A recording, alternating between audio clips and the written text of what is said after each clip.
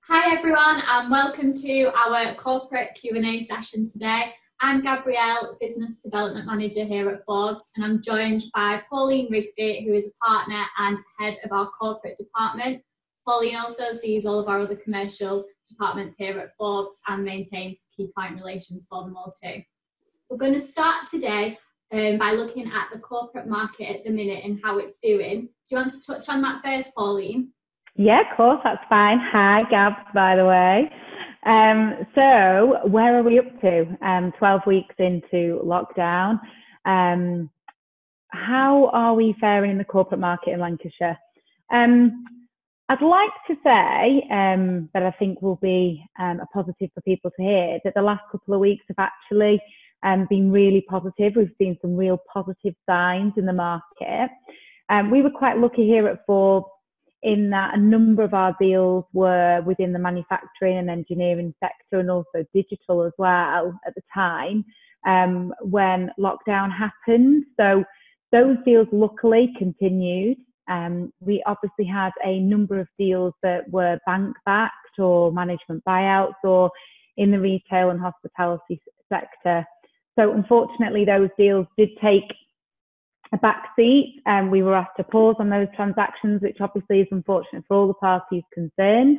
But over the last couple of weeks, on most of those deals, certainly not all of them, but most of those deals, especially the ones in the retail sector and those that were bank backed, etc., we've been asked to pick up those deals again and start moving with them, albeit a bit more slowly. But those are obviously positive signs. Unfortunately, for those clients of ours in the leisure hospitality sector, those deals are still parked for now, but I'm really hopeful that again in the next hopefully 3 to 6 months that those deals may come back on the table, probably in a different guise and maybe structured slightly differently, but fingers crossed they will come back to some degree.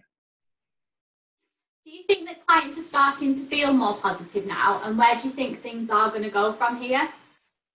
Yeah, so I would say at first, when Boris announced that we were going into lockdown, there was a lot of confusion, and that first couple of weeks for our clients, it was just manic in terms of asking questions, obviously mainly geared towards our employment team in terms of what this meant for them, what it meant for the staff, the furlough scheme, whether or not they should be open, whether they should be closed, were they key workers, and it was just a complete massive confusion. So that first couple of weeks, us, and I've no doubt a lot of lawyers out there and accountants were on hand to advise clients throughout that difficult, confusing period.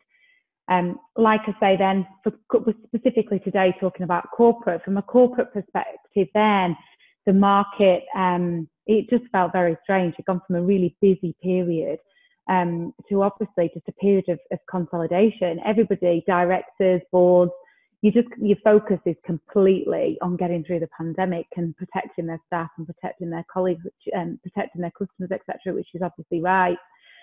So that's what happened. And then this phrase, the new norm, I think everyone then settled into this new norm, this new way of working. And people have got their mojo back, I think. People have decided that, well, you've got a business, you can't just stop. So people's mojo have come back. People are trying to fight for work. People are trying to do lots more business development, social media, a bit like us here on YouTube, etc. And again, I think that has then inspired people into thinking, well, those deals that we did have on the table, let's bring them back now, because it just feels this element of positivity. And you know what it's like, positivity breeds positivity. So I think that because some businesses are feeling positive, they're shouting about it, and that ultimately then means that others feel positive. So I'd certainly say for Lancashire, but I think Lancashire people are a lot more positive anyway. So I certainly feel that in Lancashire now, the last couple of weeks have been really good, and hopefully we'll just continue to go from there. How are deals being undertaken now with everyone working remotely? Are you seeing virtual deal teams? Oh gosh, yeah. So virtual deal teams. I think one of my team members, Jenny Burke, said today she's zoomed out Every day you're on different Zoom conferences, like we are now, Microsoft Teams. It's just a complete new way of working, seeing clients remotely.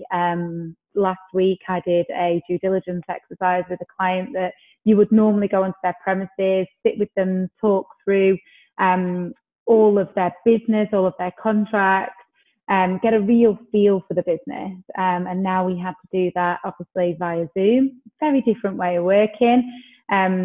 It's working. There's no doubt about it. It is working, and people are adapting to it.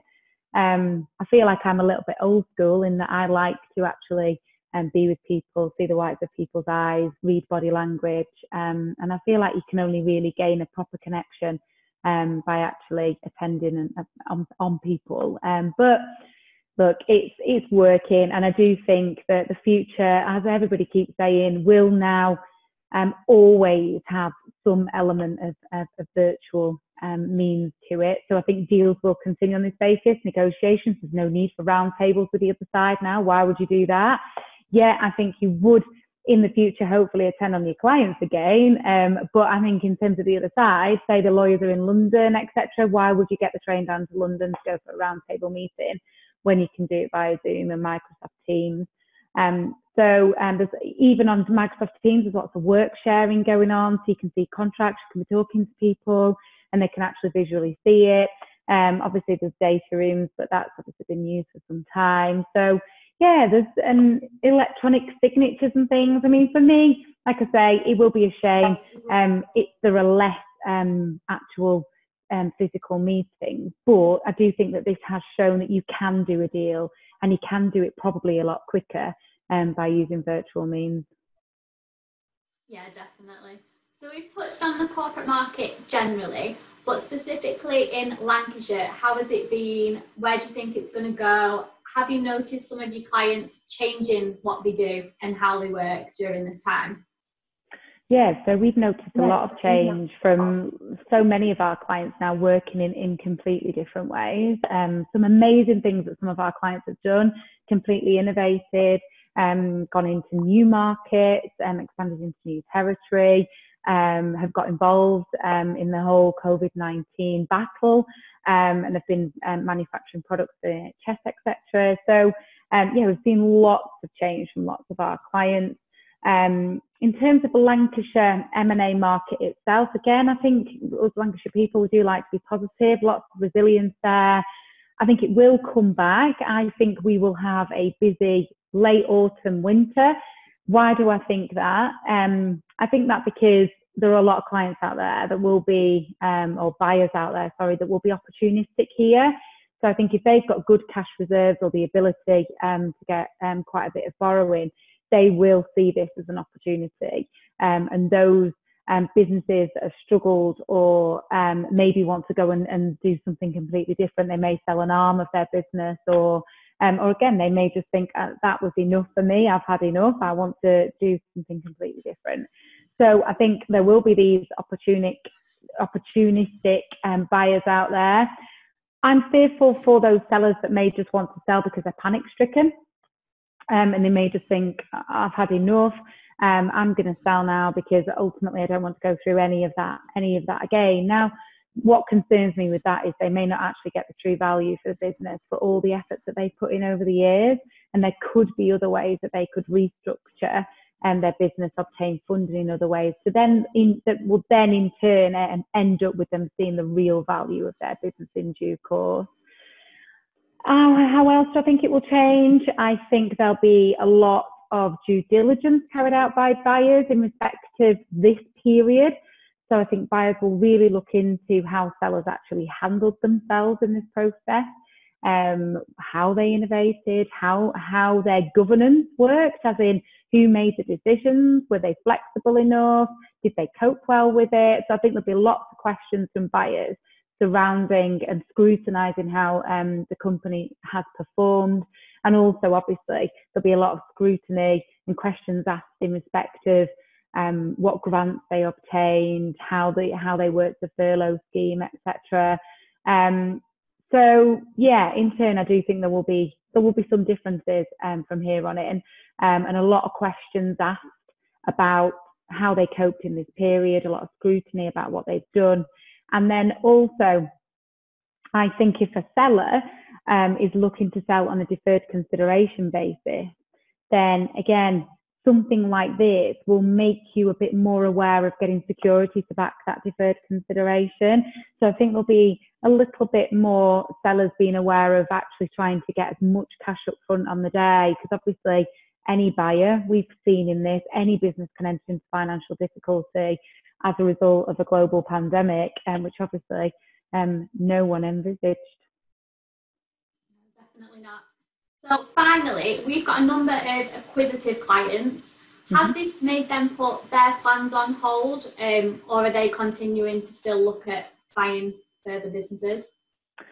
So a number of our acquisitive clients, one of which in the retail sector, one of which are manufacturing. So manufacturing, that certainly didn't stop them, though that continued. There's been some